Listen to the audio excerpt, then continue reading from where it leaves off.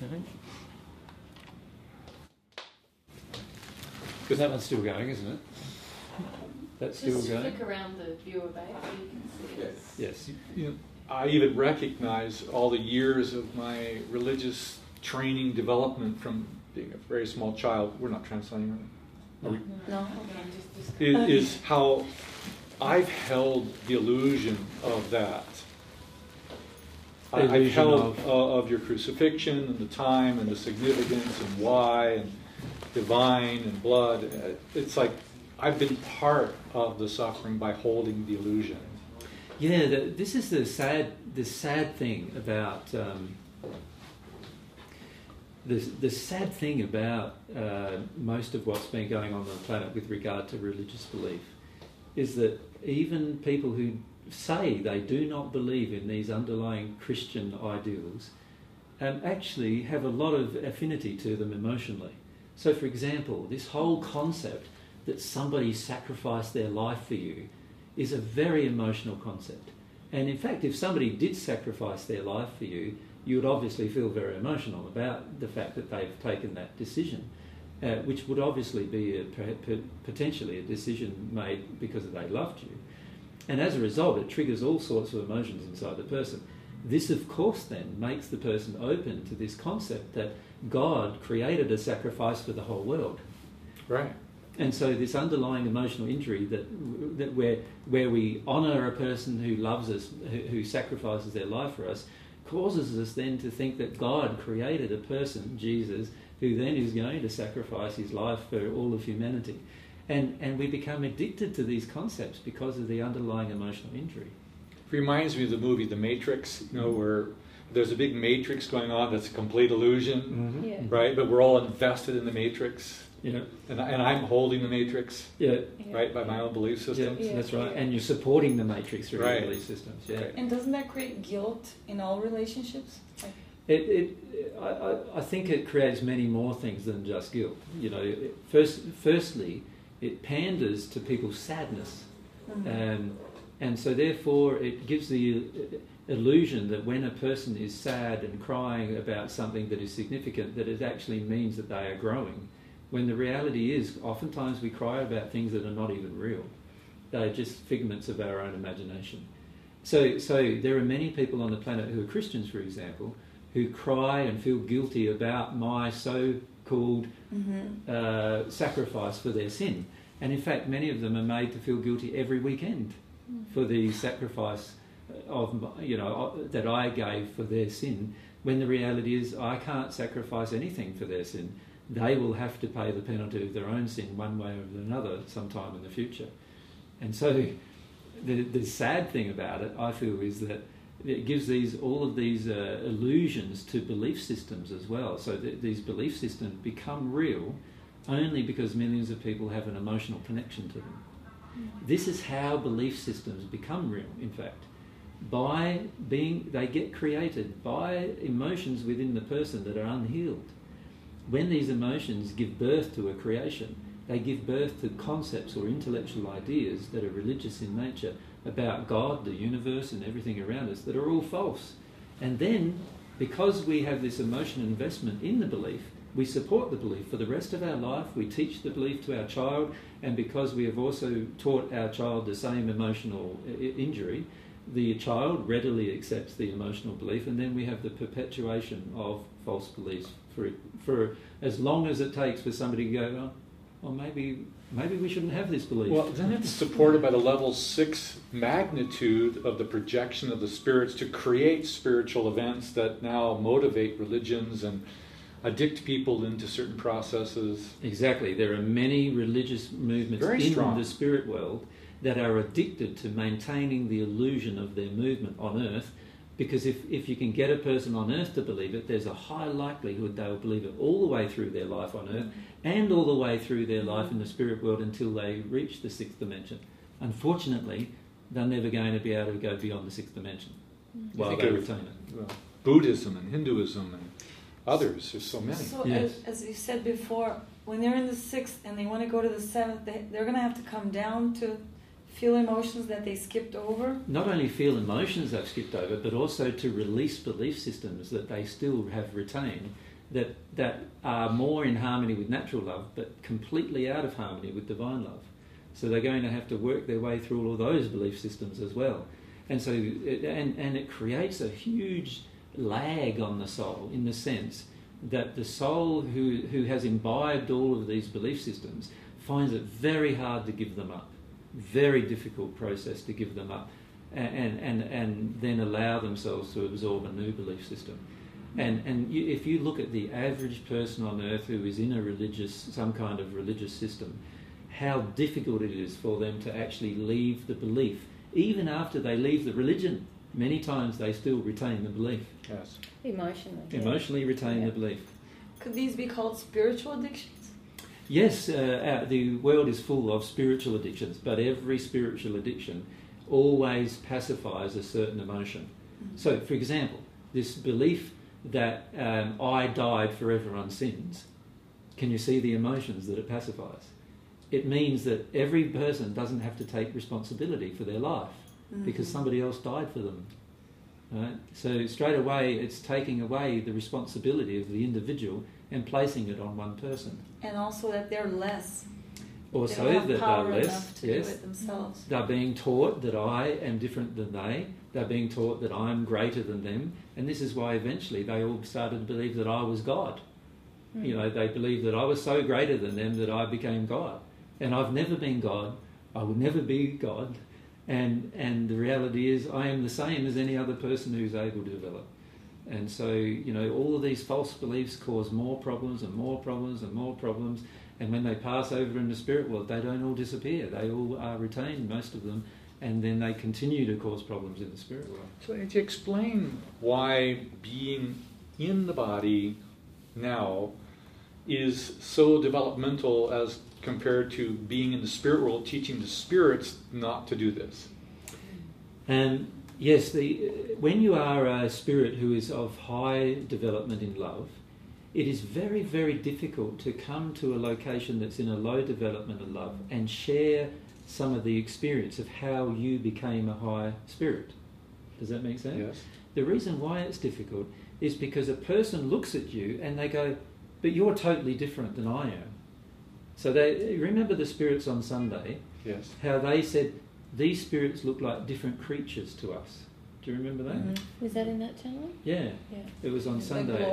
Gloria said, but this spirit, the woman spirits in front of me, they don't look like they're the same creature to us. They're playing and having fun and they're young. Yeah, exactly. Right. So they're not even the same kind of, maybe they're some kind of other creature or some, and this is the problem, is the lower spirits in the spirit world, the ones who are less developed in love, find it difficult to communicate with the spirits that are higher, more developed in love, because they can't go to the location of the higher spirit, and the higher spirit must come to their location in order to talk.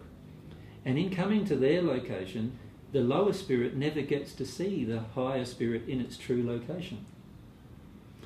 In addition, the lower spirit believes the higher spirit to be a different creature, and so therefore somebody to whom they should not listen. Or they're afraid of listening to, or they feel unworthy of listening to. And as a result, many lower spirits will not listen at all to any higher spirit. What was remarkable that Gloria, who seemed really benevolent in her intentions and her group, had no idea that anything else existed. Yeah. Amazing. And she only knew of the first dimension that she existed in the spirit world, and the earth. That's all she knew. You can say. Well, that's another reason why it's so powerful to be here. Like, the irony is so much of our earth is controlled by spirit world, by the influence of spirits. In the first dimension in particular. In the first dimension, yeah. But because those spirits in that first dimension have such a strong resonance still with their earth life, they're often observing here. They feel more connected to people here because their emotional condition is really similar. So then if you have someone here sort of turning back and teaching them something, it's far more powerful than someone trying to reach them from a higher space. If someone here is telling them, hey, there's a different truth or there's something else to acknowledge, very often they're more open emotionally because there's more resonance with this life experience here, because they haven't shifted much really emotionally. And they are really much the same as they were on Earth. Yeah. They have exactly the same beliefs they had on Earth. 300 years. 300 years, they're still much the same person. Yeah. They still have the same understandings. They haven't discovered anything about spirit. So really, they're like an Earth dweller living in the spirit world. Mm. And so when you talk to them from the Earth, it's very much more simple to communicate with them and easily to motivate them in comparison to... They believe they're being loving. Yeah. Mm. And that's that thing we were saying earlier, that the biggest problems that you have are the things where you believe you're loving and you're actually not. Because it's so hard to become aware of those things, because you have the false belief what I'm doing is actually good, and unless someone really pointedly says it's not and this is why, and you get to the point of feeling it. Yeah, then you can stay in that state for years and years and years, as each of us know from our own life. Hey. Yeah. Mm. Yeah. So the beauty of coming to the Earth is that you have the ability to communicate not only to people on Earth easily, because it's very hard for a celestial spirit to communicate with people on Earth, because the people on Earth have very different belief systems to a celestial spirit. But not only that, you can communicate now to people on Earth through a face-to-face exchange, which obviously is much more simple than trying to do it via ideas and concepts that enter the soul and enter the mind. But secondly, you now have the ability to communicate with the lower spirits in a much more present manner. And they can actually see, and you can take them through and handhold them through a process which would be very difficult to handhold them through if you were a celestial spirit. You know, one of the feelings I got when you were talking was I recognized that the diameter of my belief systems about all the constructs of religions and all were just vastly interwoven illusions of which I grew up with. Mm-hmm. But you're describing the simplicity of your love of God and the sharing of your soul mate as really, well, I'm saying it's small, but it's pure in its actual embodiment, as opposed to the complexity of the vast illusion. Yes. Yeah. The man loves complexity. The reason why man loves complexity is it makes him feel clever. And the reason why he needs to be made to feel clever is because he actually doesn't feel very clever at all, and he wants the illusion of being clever. And of course, so what he does then is he creates a whole heap of intellectual concepts and ideas that makes him feel clever, when in reality it just it demonstrates how addicted he is to the illusion of being clever. Yeah, and actually when you understand that very pure, simple truth, you have the framework to understand absolutely everything else in its complexity. But because mankind has missed so long the point, like that simple truth, then they have to create all of these other ways of describing all of these other things that they see, and it becomes really complex and what do you call that?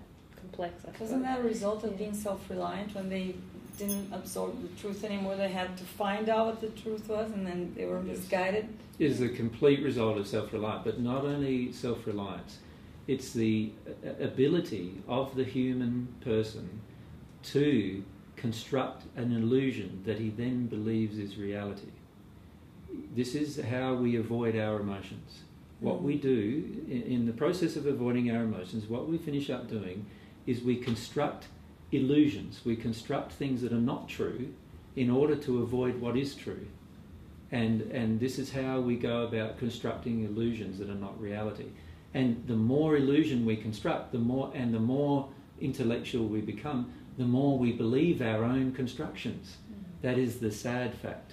And the more we believe them, the more we live them. And therefore, the more they become reality. So in the end, we finish up constructing, and because of a denied emotion, we construct an illusion of beliefs. We then live those beliefs, which then support our denied emotion, but unfortunately add to our denied emotion and make it even greater and more intense, which then supports the illusion even further. And in the end, we have become so far removed from the beginning of the process that we believe the life we live now is reality. So almost every person on this planet currently believes the life they are living is real. From God's perspective, it is so far removed from real as to be a laugh. Right. But the reality is that we have chosen this course of action in our own addiction to our own intelligence. So we are addicted to feeling intelligent rather than being intelligent. If we were intelligent beings, there would be no war on this planet. If we were intelligent beings, there would be no war. Nobody could support it. If we were intelligent beings, there would be no starvation on this planet. Nobody could support it. But we are not intelligent beings. So what we do is we create an illusion, and we even create a whole set of belief systems. For instance, this belief system, there has to be good and there has to be bad. Otherwise you wouldn't see the good. If there was no bad, you wouldn't see the good. So we create that belief system so that we justify the badness. Right? The badness that we created in the first instance.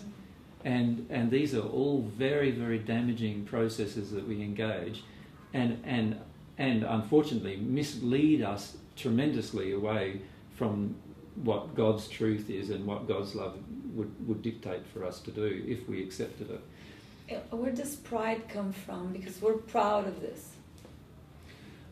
Pride always comes from some of the other opposite emotions. For example, pride comes from unworthiness or feelings that I am not good enough. And so what we do is we deny these feelings we're not good enough. So from that moment on, we have to prove to ourselves that we are good enough. And as soon as we go down that track, we start creating constructs that are totally unbelievable to a normal reasoning person. But we will believe they are true in order to support the fact that we have some kind of worth that we really don't believe we have anyway. And so you will find every single emotion that is out of harmony with humility has been constructed to support a set of beliefs that help us avoid the underlying hurt emotion. And this is the case with society everywhere. On this planet, every society has done the same thing. Of course, every society has different underlying, what you call underlying emotional feelings, but the reality is that each society do create specific and unique constructs. And this is why the Brazilian society is different to the North American society, and that's different to the European society, and that's different to life in Australia, and that's different to life in Africa. But at the end of the day, we're all doing the same thing in a different area. Does it have to do with how the country was colonized by the first people that came there? What happened? Very much so. This here. Very much so. A lot of these constructs that are created in all societies are the result of what has happened to the society. So for example, if the society has been involved in a war, it's going to have a very different feelings than if the society has been involved in a slow change, a slow peaceful change. Very different feelings that will then be imposed upon the society itself. And in the end, all of these things that happen are all out of harmony with love, the majority of them. And I'm not saying that all society is unloving, because there are many loving things that happen in the course of a single day. But if we look at the illusionary constructions that we make in order to feel pride in ourselves, all of those particular things generally are related to unloving things that are related to our own fears, and as a result, they all result in further grief and suffering to mankind. So everything that we make here, like cars, it creates pollution, and we have a loving desire, but it's not totally loving because the result will be unloving. Exactly. Almost everything. We're willing to compromise, to sacrifice a loving principle in order to get what we want. And the minute we do that, it's going to be damaging to not just us, but a lot of different, the environment, other people. See, once mankind learns to never compromise love, never compromise truth, no matter what they do, then everything we create will be in harmony with love and truth. Everything. We were talking this morning about arms manufacture, and AJ was saying, unfortunately, so much of scientific development has been led through the industry of arms manufacture. So just that alone is going to have a limiting effect on how much scientific... Also, what are they going to find out? Exactly what they're going to find out. Because the goal is an unloving goal before it began. Yeah. So of course they're going to be limited. You know, why is mankind struggling with nuclear fusion and nuclear fission? Like, fission is fine, you know, we're happy to create an atomic weapon that blows everybody up. But what about some nuclear fusion that creates energy for free? What about that? Why is mankind struggling to discover the truth of it? The reason why is because he's not motivated by a loving desire. And of course, if you're not motivated by a loving desire and you can't receive inspiration from God on the issue, you're only going to receive inspiration from other people who are also motivated by an unloving desire, and their understanding is going to be far more limited than God's. They want to know this so they can make a lot of money. Or they want to have a way of charging more energy to people, even though it's free for production. In other words, they want to have more profit. Yeah. Or they want to have more control. They want to have a centralised source of control. You know, there are possible nuclear fusion techniques that are available where you could put it in a little box and power a city. And yet these are never going to become available on this planet under the current way that people think, because everybody wants to be able to charge something or get something from it, or, you know, greed is the underlying motivator. And while greed is the underlying motivator, of course we're not going to discover the things we need to discover. We're going to actually stop people who are not motivated by greed. We're going to make it hard for the people not motivated by greed. If our whole world changed and we decided, okay, everything is going to be in harmony with truth and love, no longer greed will be the motivator. No longer will we destroy the earth that we live in because we understand that it's our home. No longer will we destroy people around us. We're going to focus on these things first. Then, very rapidly, scientific truth will come to us in abundance. And as a result, our society will change. It will become a more developed society. And also, everybody in the society will be able to function and survive and have an abundance without having the destruction of anything. But only possible when we do not compromise truth and love. But we're taught from the moment we're born to compromise truth and love. Wasn't there a time that humanity started discovering a lot of stuff, and then it kind of slowed down? They're not discovering that much anymore. Maybe it was after the Second World War, and then people probably felt really bad about what happened, and were more loving, and they started creating stuff. But nothing's happening now. Yes. It's just simple things. Yeah. And there is a strong desire in mankind to not know more if they have to become more loving. They're invested in their current addictions. Yeah, they don't want to become more loving, and as a result that precludes them from discovering more. So all right then. The mutual and simultaneous love of God, right? And this is the love of God that increases the divine love within both of you, shared in the shared passion of your desire to serve, that you share your passion together to serve, is the means by which you can stay in the presence of the love of God, because you love to explain it. Right? You love to do your work, right? You love to do your passion, and thus you're circulating and growing because you're sharing it all the time. Yeah. I want this. Yeah. I want to do this. Yeah. I like the way you do this. Yeah. It feels really good to watch you do it. Yeah. It's beautiful having, like, yourself and the other half of yourself in harmony with each other, in harmony with all of your desires. And doing it together. And and of course you're going to do it together when you do that. And but we see for a lot of people, they're so afraid of they're so afraid of each other. Like, you know, the male wants to have domination over the female wants to have safety from the male and control him, and all of these things happen. And as soon as those things start happening, then of course there's a distortion of desire. And as soon as there's a distortion of desire, you cannot achieve anywhere near what you could achieve if there was some cooperation. Yeah. The simplicity of that discussion to me seems very significant. It's interesting to see that you two are different and the same at the same time. There are moments that AJ speaks certain subjects, and then you go into other other levels. It's different. It's like the feminine and the masculine. It's interesting. Yeah, and I think as I open to myself more, I'm really still grappling with a lot of just the bigness, I suppose, of our desire. I often want to squash it into something that I feel is manageable for me, that I'm not so afraid of. The more that I'm open to that, I feel like femininity comes more from me. And the more, I suppose, I work through different issues, judgments I have around my own femininity. But, yeah, I feel that happens more. Do you agree with that? Yeah, because when I met AJ, I felt in competition with him because I had all these injuries and I wanted to be as good as him in every way, but I also didn't want to embrace everything that he'd embraced in terms of identity and emotion and everything.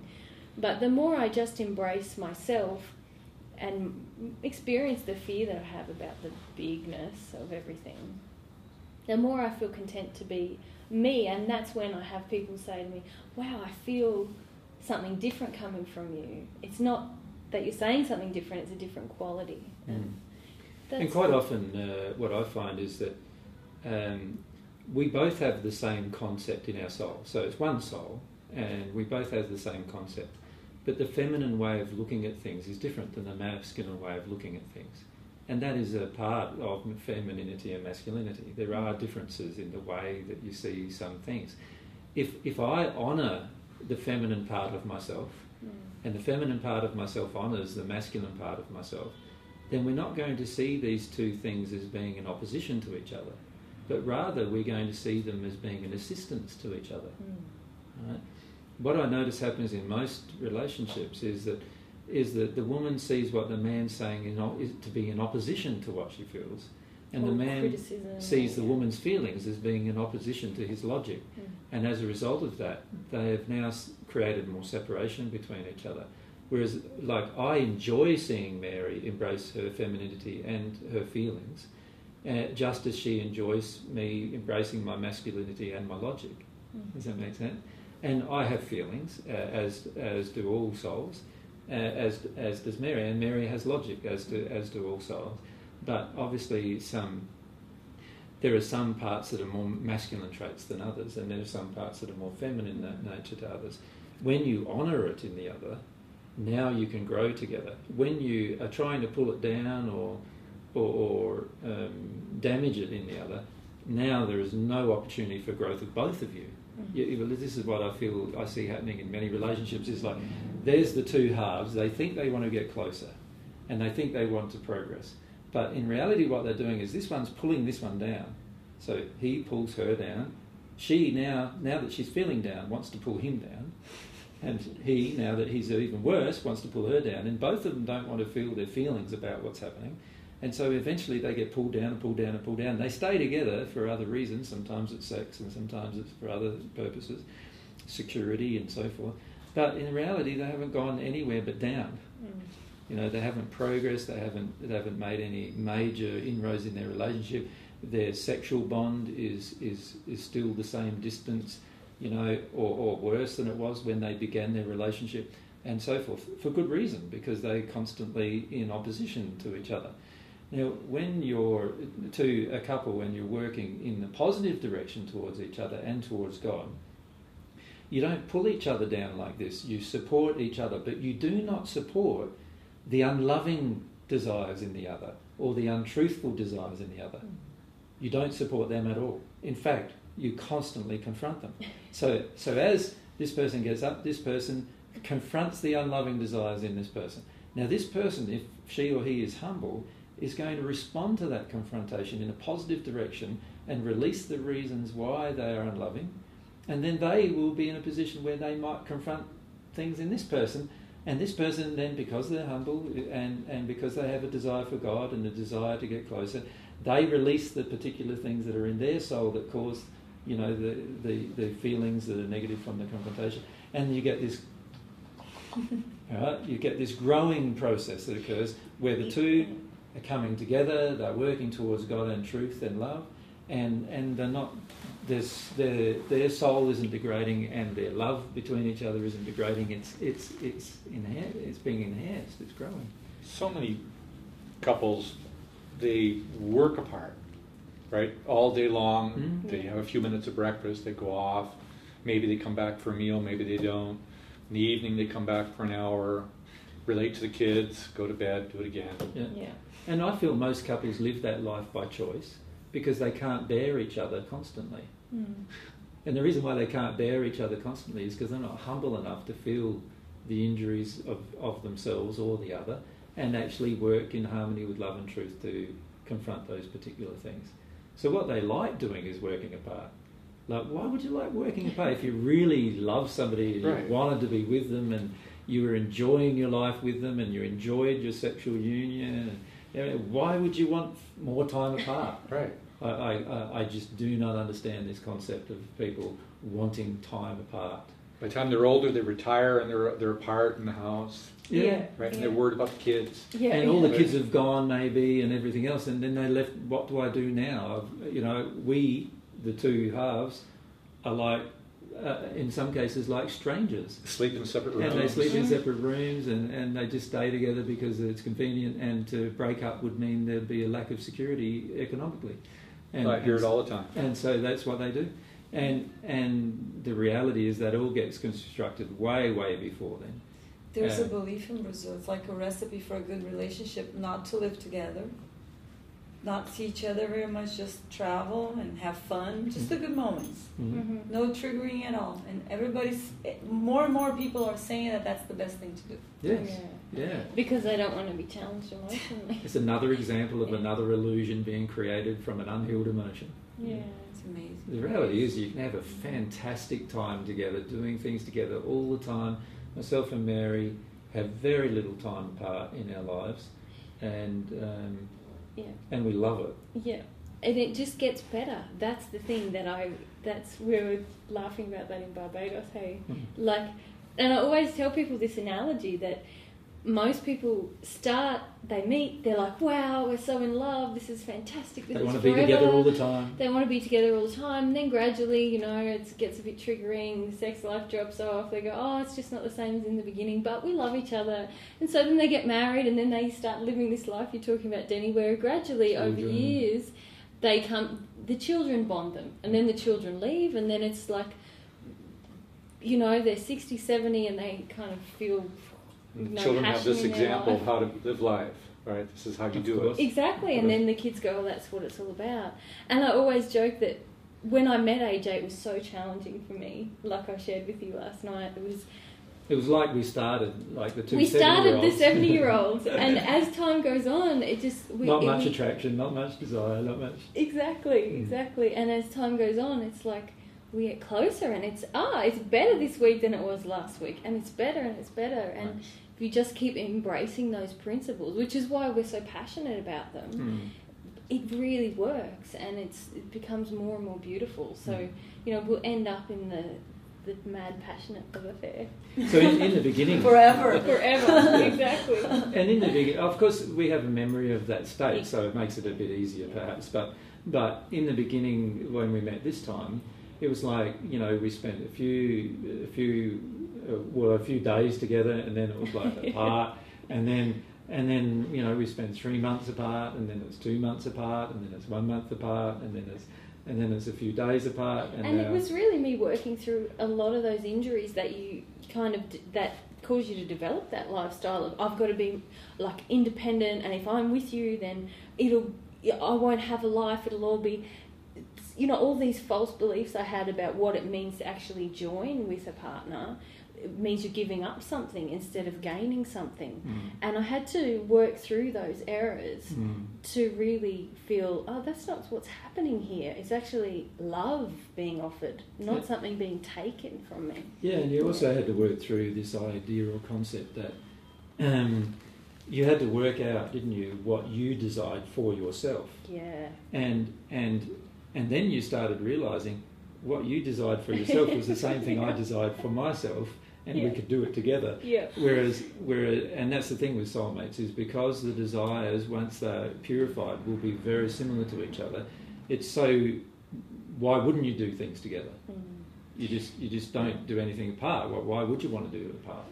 Yeah. when you could do it together, and you could do it together more powerfully, and you can enjoy the process together while you're doing it. And Exactly. And my idea of a relationship was actually feel what the other person wants and try to do that more. That would create your closeness. So actually deny yourself. And that it was so shocking. AJ kept saying, be yourself, do what you want. What do you feel? What do you feel? what do you want? And then I had to go through this huge process of connecting to what do I want? And then I realised, oh my gosh, I want the same thing as you. Yeah. Even though she'd been fighting it up until Exactly. then. Yeah. Yeah. So the difference between your previous life and this one is really, it's the continuation of the same thing. You were demonstrating it then, and you're showing us now the same thing. Yeah, there are quite a lot of differences between our life in the first century and this one. This one is more... our life in the first century, by nature, was a bit... was different because of the environment in which we lived at that time. You know, obviously women at that time were treated as possessions. They weren't... In fact, they were treated as lower than animals in most cases. Men basically believed that women were their possessions, that they could use whenever they wished to, and in fact, for that reason, there was really not a concept of rape or any of those kind of things. You know, it was like most women accepted that they were going to be raped or abused sexually in some point in their lives, and most of the men sort of viewed it as a normal occurrence. That's how you kept your wife in line, or your many wives in line. And, so the first century life, we came into that and tried to demonstrate love in this one-on-one union. And obviously, I reached a condition of one with God. Mary reached a third sphere condition while she was on earth, around about. And that was a very different... that had a huge effect on people on the earth in the first century, of course. And it was also the first time someone became at one with God on earth. So that was like a milestone, or in history, in human consciousness, I suppose you could say, in itself. Whereas that's still already happened. And there's only one person who's ever been at one with God on earth, and it was a male. There needs to now be many people at one with God on earth. To see you simultaneously at one would be... Exactly, that's what there needs to be. And one of the main reasons for returning is to try and demonstrate that if we're able. Rather than to,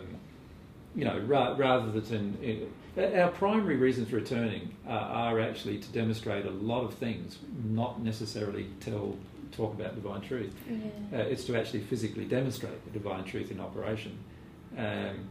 But of course, in doing that, one of our desires is to talk about it, and to share how to do that with others. But we feel that if Mary becomes at one with God, I become at one with God, and then we actually go through this process of unifying our soul like we have done in the spirit world already, we will come together very rapidly, and people will see what a true relationship is as God intended it to be. In addition, if we have children, then people will see what it's like to bring up a child without any emotional injury. And these are very powerful things that you can teach about family once you're in the right condition to teach them. So the goal is to get in the right condition first, and then... Yeah. So you guys are planning on having children when you are in a higher state? I suspect, I feel quite strongly we will probably finish up having children. But we both want to pretty much wait until we're at one with God, or at least until one of us is. Yeah. At the speed that you're going, both of you, how many years do you think it takes for a person that, just like as yourself, to reach the eighth sphere, to be at one with God? Oh, Adriana. Just if you ask me today, it's like a decade. I feel pretty stuck. A decade's not that bad, 10 years. Well, in the first century, from the time I became really conscious of what was happening, and also began to have to accept who I was, it took 13 years. So if it takes 13 years this time, I wouldn't be, I wouldn't be sad about that. I think that's pretty good. But then you even had some, God helped remove some of the injury. So yeah, but I had to make a lot of choice to feel a lot of negative emotion as well. But I was just going to say though, if it took longer, it still wouldn't be a long time. Exactly, yeah. So my feelings are, once a person positively engages it in an active manner and understands the principles of development of their soul, then it would surprise me a lot if people doing that today wouldn't be at one with God in 10 years' time.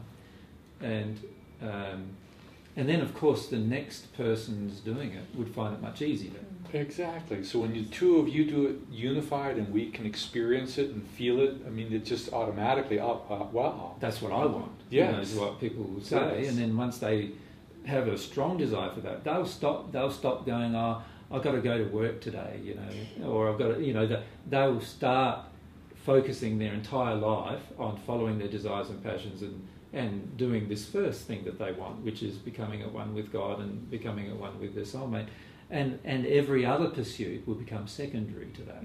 Right. And once that occurs, then you have millions of people on the planet, you know, becoming at one with God very rapidly. Once they understand that they can exercise this desire in a very strong, direct manner. And obviously it becomes easier for each person that goes behind, not just for that motivational reason, but because at the moment it's like AJ's the only soul on earth at present who has soul knowledge, like experience in his soul, in your experience, knowledge of certain truths. Everyone else is buying a big error around it. But then just even me coming behind him, it's easier for me than it was for him to receive that truth, because there's like a parting of the injuries. And the more people who receive certain truths, the easier it is for other people to be open to them, because at the moment it's like this big collective, no thanks, we don't believe that, going towards everyone else's soul. The more people open to new truth, the easier it is, obviously, to receive it. Is it harder for you coming from 36 to 1 than it is somebody in 1 coming to 8? Yes. Very much so. Yeah. For a number of reasons. One of them AJ spoke about last night, the psychological issues. But also there's the issue of the loss of God, the loss of union. For someone in their first incarnation, they're learning about God and learning about the possibilities of that relationship. But there's no feelings of loss or grief associated with the loss of it. But when you have experienced it to such a full degree, the feeling of loss is perhaps the biggest feeling. Is this the function of a learning center?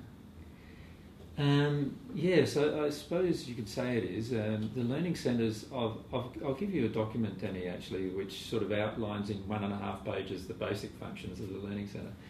But the basic functions of the learning centre is to teach 4 principles in practice, not in theory.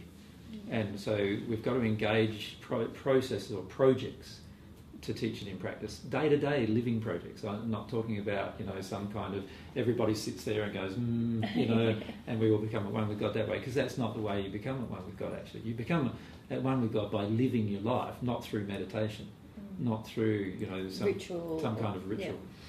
Yeah. But by refining the love, you know, allowing God through the law of attraction to bring new events that refine minute to minute. Yeah. It's going to require a process that you experience. And the learning centres, what we would like the learning centres to be, is like a centre of learning for divine truth, number 1, and divine truth in 4 primary principles. The first principle is, if you seek first God's love, all other things will be added to you. So that's the first principle. We want to have the learning centres, and everybody who is associated with the learning centres, the learning teams and the projects that are engaged, are all about seeking first God's love, and then all of these other things being added to you. And then we also want to, the second principle is, the truth will set you free. Divine truth will set you free. In other words, if we discover God's truth, we give up this concept of man's truth, because the reality is man's come up with lots of ideas they believe are true, but as you can see in the world around us, the effect of them hasn't been very positive. So we give up the idea of man's truth, and the Learning Centre, everybody on the Learning Centre or who's a part of the Learning Centre activities is involved in trying to discover more of God's truth. The third thing is about ethics, moral ethics. So the principle, do unto others what you would love them to do unto you.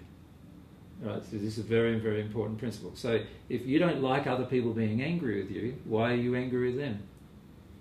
Right, so there's a moral issue there. So what we want to do is teach that in a very strong manner in the centres. So whenever anybody is out of harmony with that, we point out to them that they're out of harmony with that, and they have to go away and deal with why they're out of harmony before they come back. Right? And fourth is this whole thing that I said in the first century, that the meek shall inherit the earth, or the humble shall inherit the earth. We want to demonstrate the importance of humility in day-to-day activity in regards to learning, and the importance of having an open mind and an open heart, rather than one that is already determined and through its own pride already believes itself to know the truth. And those are the four main principles we want to see the learning centres run by, those four principles. And there's a lot of practical things that we've outlined on this outline to engage that process. But in the end, everything that's engaged, any construction that is done, any work that is done on the environment, any planting that is done, any activities with the other people that are done, are all focused on those four primary points. Demonstrating and learning those principles. Yeah, and that's the point of the learning centre. How do you exist or live in that world while simultaneously driving a car that you know it's polluting? How do you exist in these duality worlds where you really want to defy the system? Mm-hmm. It's very easy, actually, because you first understand that my heart has to change before anything else can before anything else can change. So man is addicted to changing his environment before he changes his heart. You understand what I mean by that? So in other words, there are many people on the planet who are searching for non-polluting ways to drive their car, while at the same time they're yelling and screaming at their wife. Right? Mm. Now, which one is damaging their soul more? Driving a polluting car or yelling and screaming at their wife? Well, I would say yelling and screaming at their wife is damaging their soul more. And so until he stops yelling and screaming at his wife, his other activity in trying to design a non-polluting car is actually pointless in terms of the man's development, his personal development. So what I would suggest to do instead is this. Give up trying to change our environment first and change your heart first. Focus on changing your heart. As your heart changes, you will automatically embrace more loving things. For example, as your heart changes with love, you will no longer want to kill animals. As a result, you will no longer eat meat. As a result, there'll be far less devastation on the planet. Like half of your rainforest has been devastated because of beef production, cattle production, because of meat, people eating meat, right? So if we all gave up eating meat, can you see there'd be no devastation to the environment? There'd be no demand for meat. If there's no demand, then all the meat farmers would go to producing vegetables or some other activity. But you're saying that you have to change your heart. But if I have to change my heart to do that. I can't just go, I'll stop eating meat while I still have a desire to eat meat. Does that make sense? Because if I still have a desire to eat meat, I'm going to eventually eat meat in the future anyway. Somebody's going to present it to me and I go, oh yeah, okay. And I'm now compromising truth. But the reality is if the change happens in my heart, I will no longer eat meat. If I no longer eat meat, there's 10 times less destruction to my environment, automatically. 10 times less. As soon as I make that one choice. And I make that choice because I have a more loving heart, not because I think about it, but because God's love has transformed my heart enough for me to automatically choose to do that. In fact, so much so that when I eat something that's meat, I feel sick. And that's a good indication that I've made a choice or a change in my heart. And once that change is made in my heart, it's permanent. Once that change has been made, I've now destroyed the earth 10 times less. Because it takes 10 times more of the earth's resources to produce 1 kilogram of meat as it does to produce 1 kilogram of vegetables. And so I've automatically become 10 times more environmentally conscious in that one action, just by my heart changing. And if I do that in all these other aspects, what will happen eventually is that we'll grow in love enough to design a car that's no longer polluting. Right? But what many of us are trying to do is design a car that's no longer polluting and not grow in love before we do it. And this is where we're back to front. We cannot hope to design a more loving car when we ourselves are less loving than what we're trying to design. And that's what we face. So if we first change our heart, now we have the capacity to understand how to design a more loving car. If we first become more in harmony with love ourselves in our actions, we now know what a loving car needs to do. And I feel we need to learn, or we need to come to love the systems as they exist now. A lot of people that I see trying to change environmental issues or unloving issues in society are actually full of rage about those things. And while the rage is there, they can even be like aiming for something more loving, but the rage within them indicates that they haven't healed the hurt about this thing inside of them. And while they're in that state, I feel they actually contribute to a lack of change also. And so it's actually loving the situation that got us to have the diesel car that we have, like forgiving and repenting for everything that caused me to be in this situation will also open the way for change, I feel. But if we can't hope to develop more loving things in our environment while remaining unloving ourselves. And this is like a fallacy that people on earth have, that they feel that we can design something more loving while in our heart we remain unloving. What we need to do first is change ourselves. And in fact, if we look at it honestly, the only thing we can change is ourselves first. And once we change ourselves, then we have the capacity to learn about love and therefore learn about what a more loving thing to do is. And then we, of course, want to embrace that. So once we embrace that, our mind starts coming up with ideas that are more loving automatically. So I can think of 20 more loving things in a car at the moment, and some of them I feel are scientifically feasible. But in the end, if we fully extend our love, we might not even need a car. We might be able to levitate objects and transport them without even needing wheels or a motorised system or anything. We don't know. I want to do the teleport with you. Yeah. You know? So in the end, we've got to be careful that we don't think limit Right. with our limits, our current limits. Remember, our current limits are established not by anything else. It's not being established by our intellect. It's being established by our limitation to love. That's where our limits are. If we extend this limit of our love to a higher limit, now we have the capacity to design things that are that amount of loving. And then when we increase that amount of loving to this amount of loving up here, then we'll be able to design things that are that amount of loving. Does that make sense?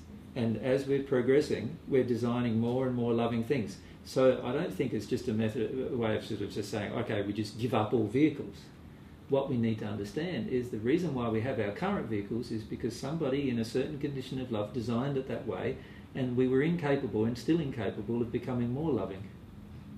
Once we become more loving, then we're capable of designing a more loving car, and a more loving home, and a more loving food processing plant, and a more loving manufacturing industry, and a more and so forth. We're capable of that once we're more loving. But if we're not more loving, how can we design something that's more loving? We can't, because we don't understand how. So that's what I feel needs to happen. And one of the things I want to see happen with the learning centres is to have all of these principles sort of engaged, in an active way. So that's what we're doing in Australia, and it's been really good, hasn't it, Babe? Like seeing the different learning centres starting to engage this process and starting to... Well, many of the teams, one of the main focus in the teams at the moment, the learning teams, is we're trying to help the learning teams become more loving. Because if they don't become more loving, they won't be able to do more loving things. So the primary focus of each team is we engage in activity such as like in planting some trees, And then what we're trying to do is we're watching the people while they're planting the trees. We're not watching what they're doing to the ground or these other things. We're watching the people and their attitude and their feelings and what's going on and how they interact with each other. And we're trying to help them refine the love they have for everything around them, including the trees, the plants, the soil and themselves and each other. And as we refine that, now they'll get to a point where they come up with some ideas about how to plant a tree that's more loving. Does that make sense? I saw a video of that. There's a lot of triggering going on. Yeah. Why didn't you pick that up? Or I did more than you, and it's funny. Exactly. And it's just, and the more we try to embrace the concept that we need to become more loving before we can do more loving things, then our main goal in life will become more loving, not to discover the next fancy way of making a car. Because the reality is when we become more loving, we will automatically find the next fancy way to make a car that is going to be more loving. And cheaper. And cheaper and more economical and less resources and eventually we'll get to the point where we won't even need a car. We'll be so loving that we don't even need a car anymore. And that we'll be able to transport ourselves and our family and all of our goods to the other side of the earth without needing a plane or a car or any other vehicle. Passports. No passports, no check-in, no check-in, no baggage claim, claim, no anything, because we've become so loving that we've automatically found the way to do it. Yeah. Do you imagine for the future, like soul unions happening and people just staying on the earth forever, not going to the spirit world? They won't stay on the earth forever because they won't desire to. The reality is this dimension has the capacity to mirror other dimensions in the spirit world, but in a much slower manner. Mm-hmm. So because it's a physical dimension and everything's governed by genetics, and genetic changes happen over time, and things respond more slowly to change. In the higher dimensions of the spirit world, you have very rapid response to your own change. And this is very enjoyable fact of life. So once you have reached a certain condition of love yourself, you'll feel like, I don't want to feel bound to my body on earth anymore. I would like to, experience these dimensional existences where I can much more rapidly embrace my desires and passions. Yeah. Mm-hmm. Should we have something? Should we eat? Yeah. We're going to do a channeling? Yeah. After eating, I think you're right.